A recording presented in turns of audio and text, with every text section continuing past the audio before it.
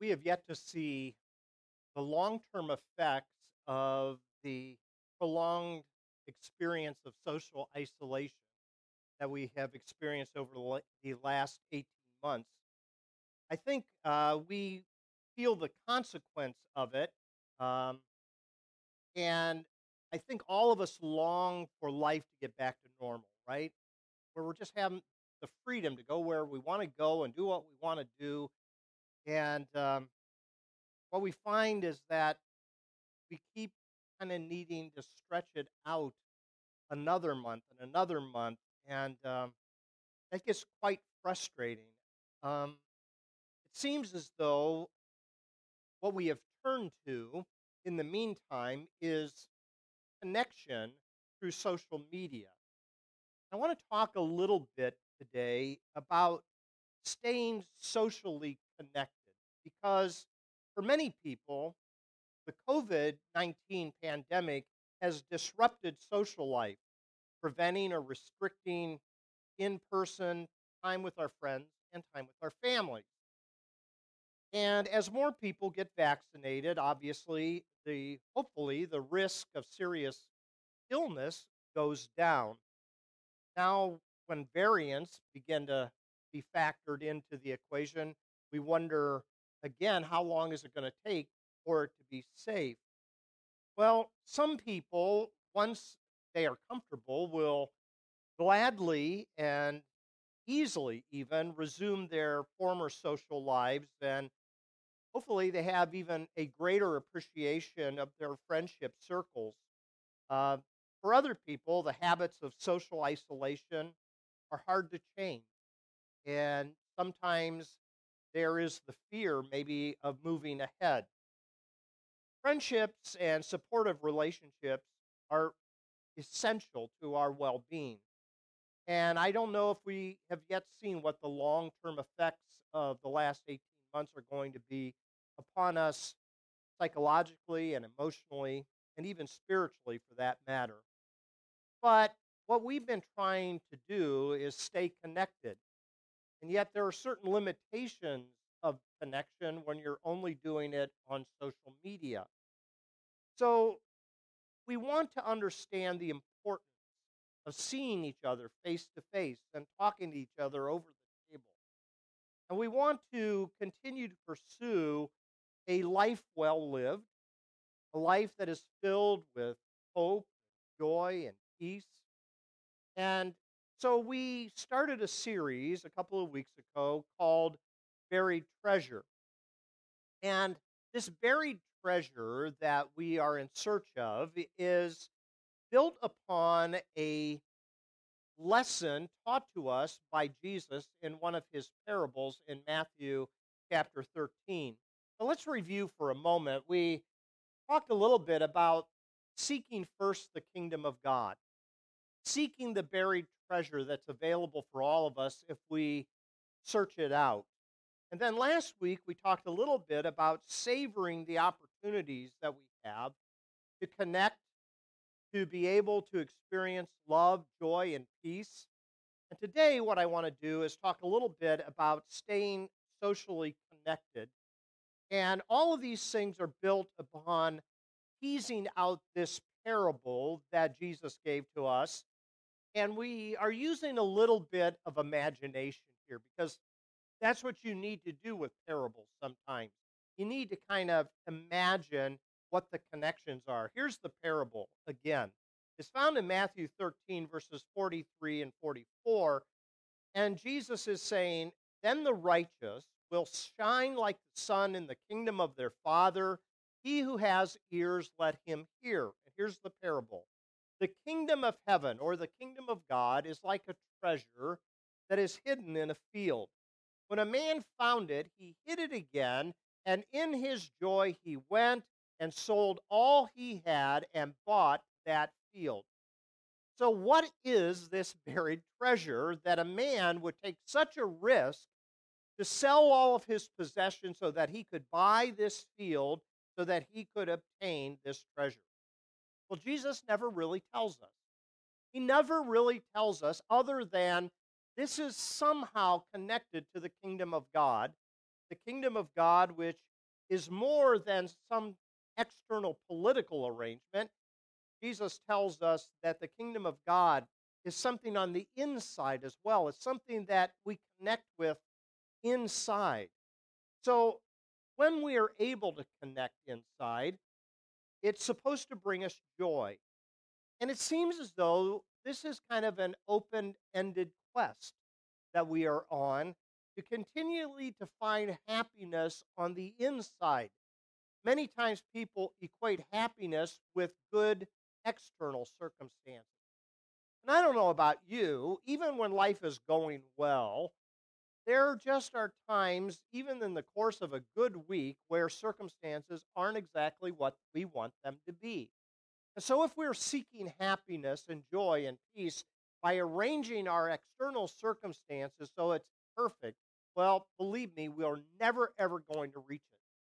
But if we understand that the kingdom of God is not meat and drink and external circumstances, but it is righteousness and peace and joy through the Holy Spirit that is given to us, then we can look for that treasure that is hidden in the field. Now, here's a question that comes to my mind. I wonder if this individual that is on an all out search for the treasure in the field, I wonder if he had some help. How big is this field? How long would it take him to search this field? Does he need some help and hints along the way to understand where to look for this buried treasure? All of that is related to community. Maybe there's someone that told him about the treasure. Maybe there was someone that says, hey, when you go to look for this treasure, I'll help you. Now, last week we talked a little bit about an episode in the life of Jesus where he heals 10 individuals that had leprosy. And these individuals had their own kind of social connection. It was limited, though, because in the ancient world, in Judaism, lepers were outcasts. They weren't permitted in the community. So they had to form kind of their own community, and it was there that they found acceptance among one another. However, Jesus comes along by way of reminder, and he heals these 10 lepers, and he says to the lepers, go show yourself to the priest. Why did he say that? Well, once these lepers went and showed themselves to the priest, they could be cleared of their leprosy and they could rejoin their community.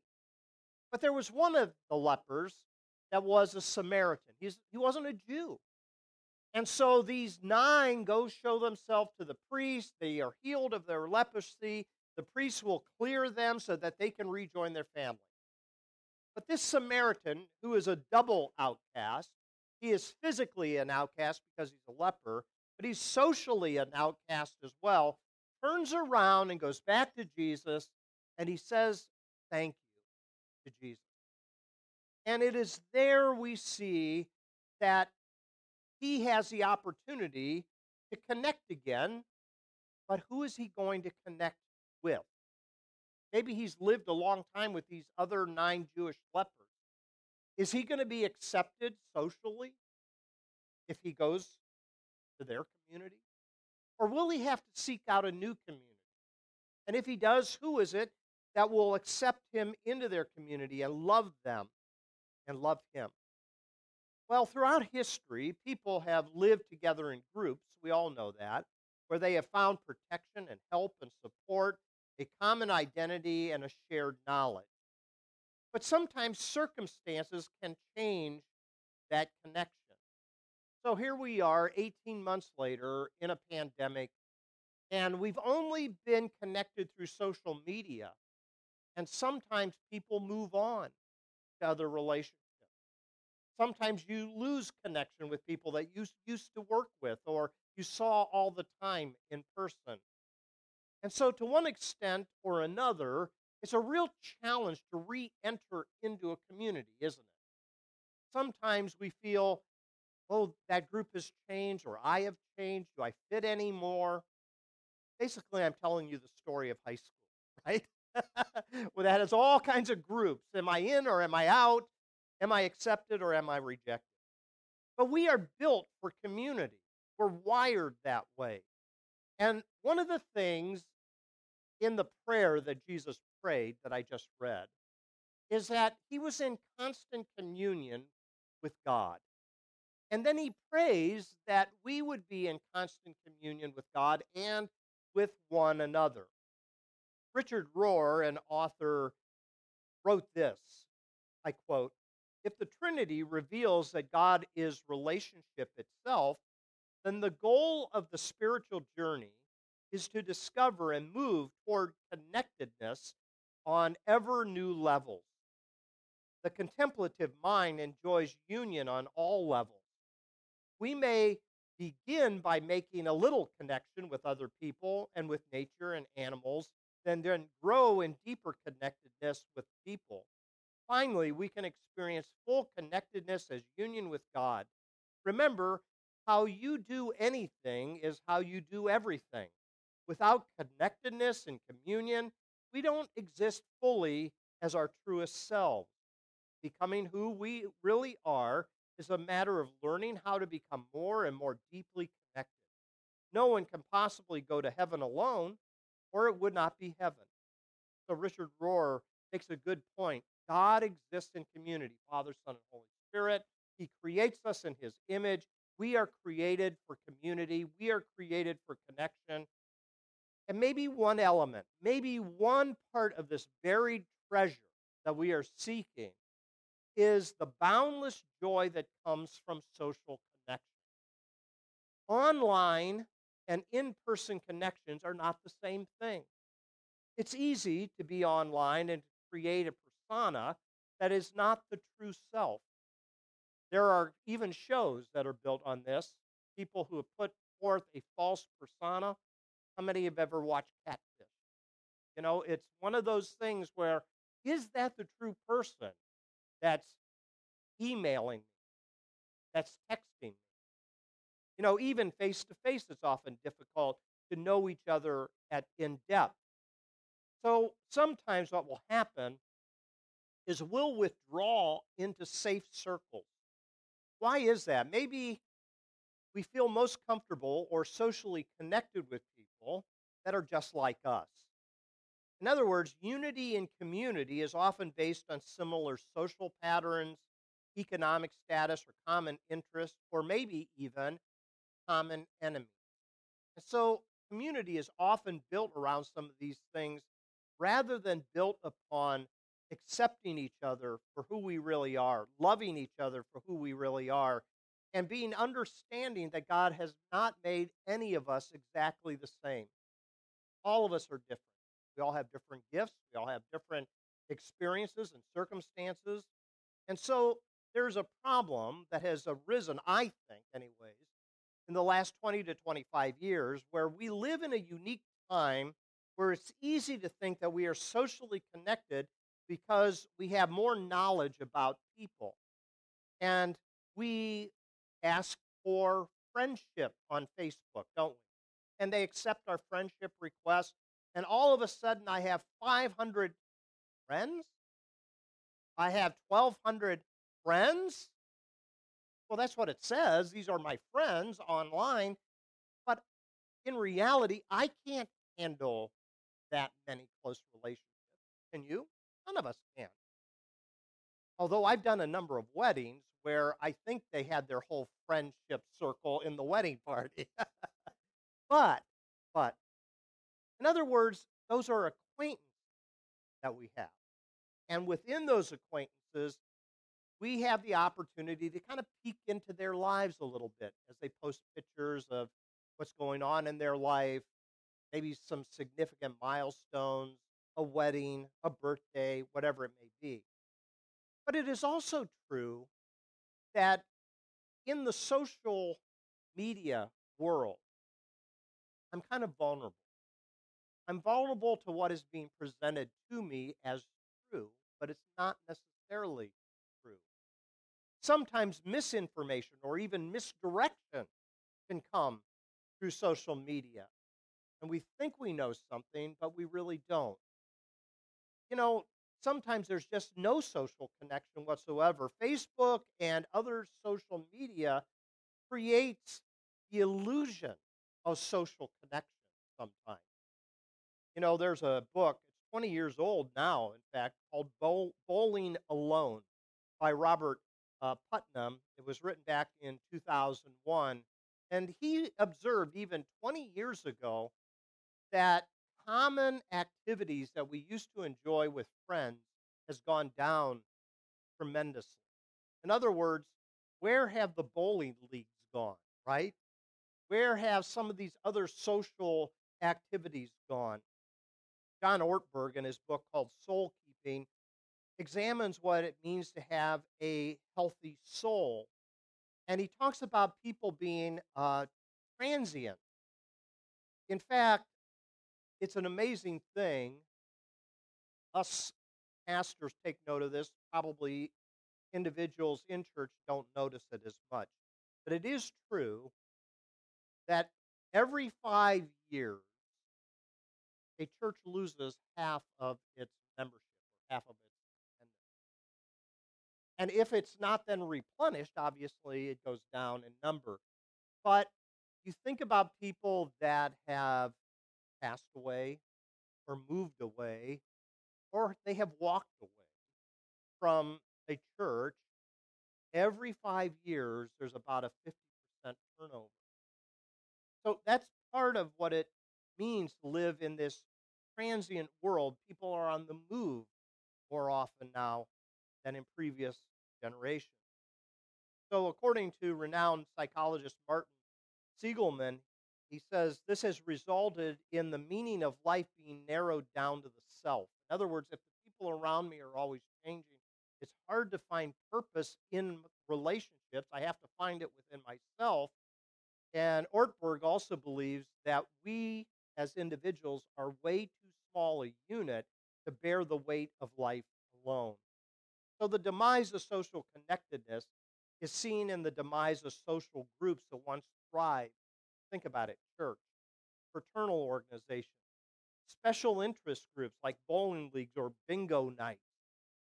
Most of the groups, the BFW, the Masons, the Rotary clubs, are struggling today to stay in existence.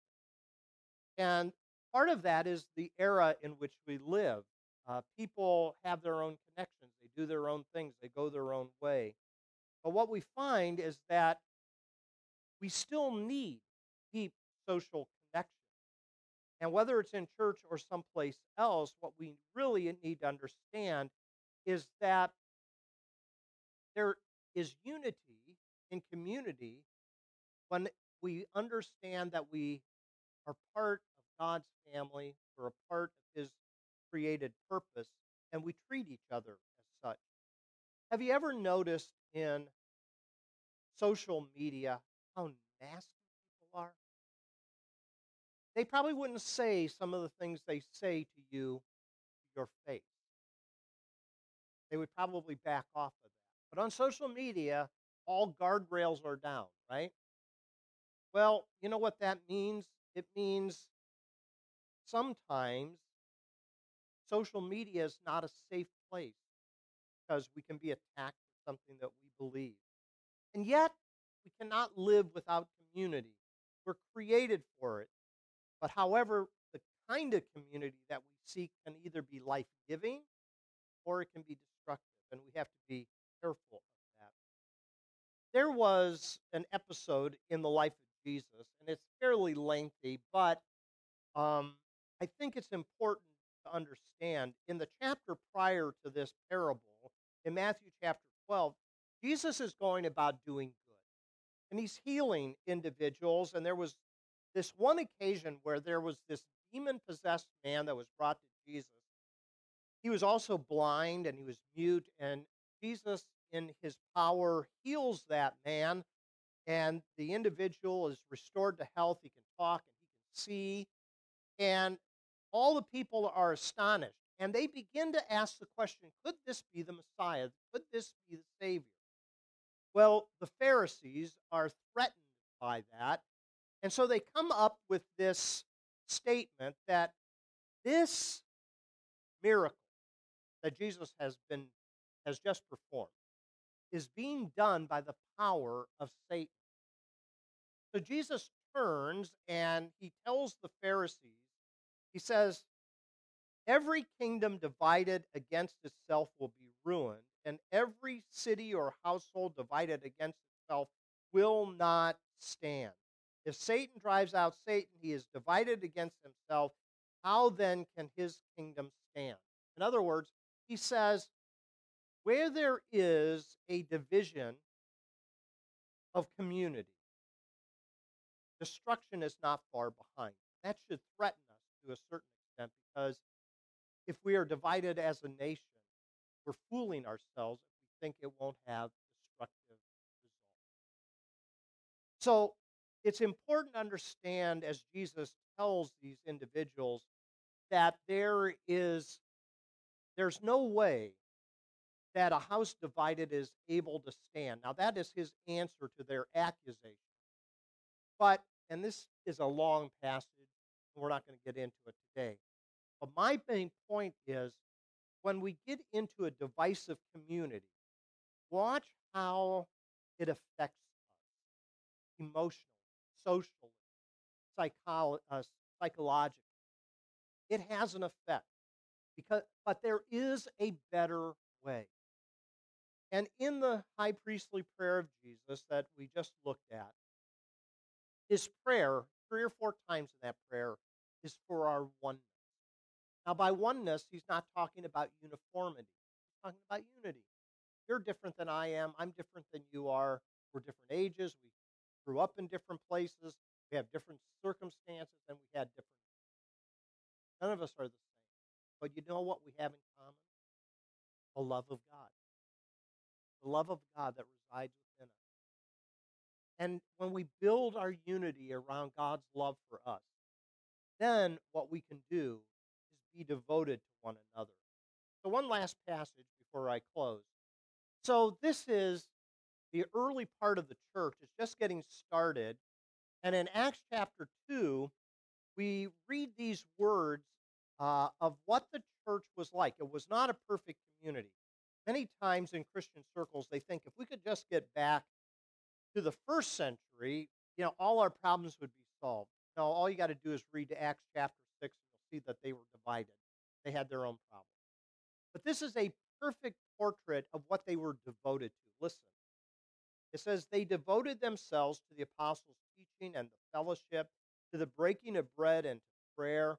And everyone was filled with awe, and many wonders and miraculous signs were done by the apostles. All the believers were together, and they had everything in common. And selling their possessions and goods, they gave to anyone as he had need.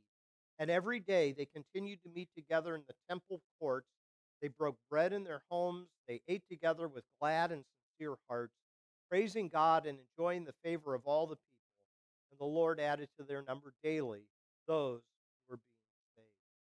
A couple of things important in that paragraph. First of all, they were a community that was built on nurturing relationships. They were willing to help each other out. And secondly, this community committed themselves to doing what was necessary to meet each other's needs. Now, in this case, there were some financial needs that there were individuals that had some problems and they needed help, and they were willing to do that. But I think, on the whole, they were devoted to the idea of mutually nurturing relationships. And that's what we should strive for, not only as our local church, but we should pray for when we think about the church at large and what Christ is desiring us to do. I think we are at a point in the history of our country where it's hard to stay socially connected in diversity without becoming destructive in the process. Maybe our best chance to survive and thrive as a nation is not to reject our diversity, but to embrace it. Maybe our best chance to survive as a human race is to realize that life is a gift, love is the point, and we must each day choose to be a beneficial presence in our world. Maybe our best chance to survive is to be a small example of people people to embrace our differences because we are all a part of this invisible kingdom where joy and laughter and love are normative. Maybe one way we can do this is by uniting around the person of Jesus. So, in these challenging and tough times that we live in, we are discovering as a wisdom that we needed all along that we are connected. And the healthier our social connections, the better our world can become. So, what are some of the ways that we can connect? Well, on the night Jesus was betrayed by one man, Judas, who didn't like the way things were set up, and he sells Jesus out for 30 pieces of silver. Jesus takes a common thing, bread and a cup, and he holds it up and he says, "This is my body given for you.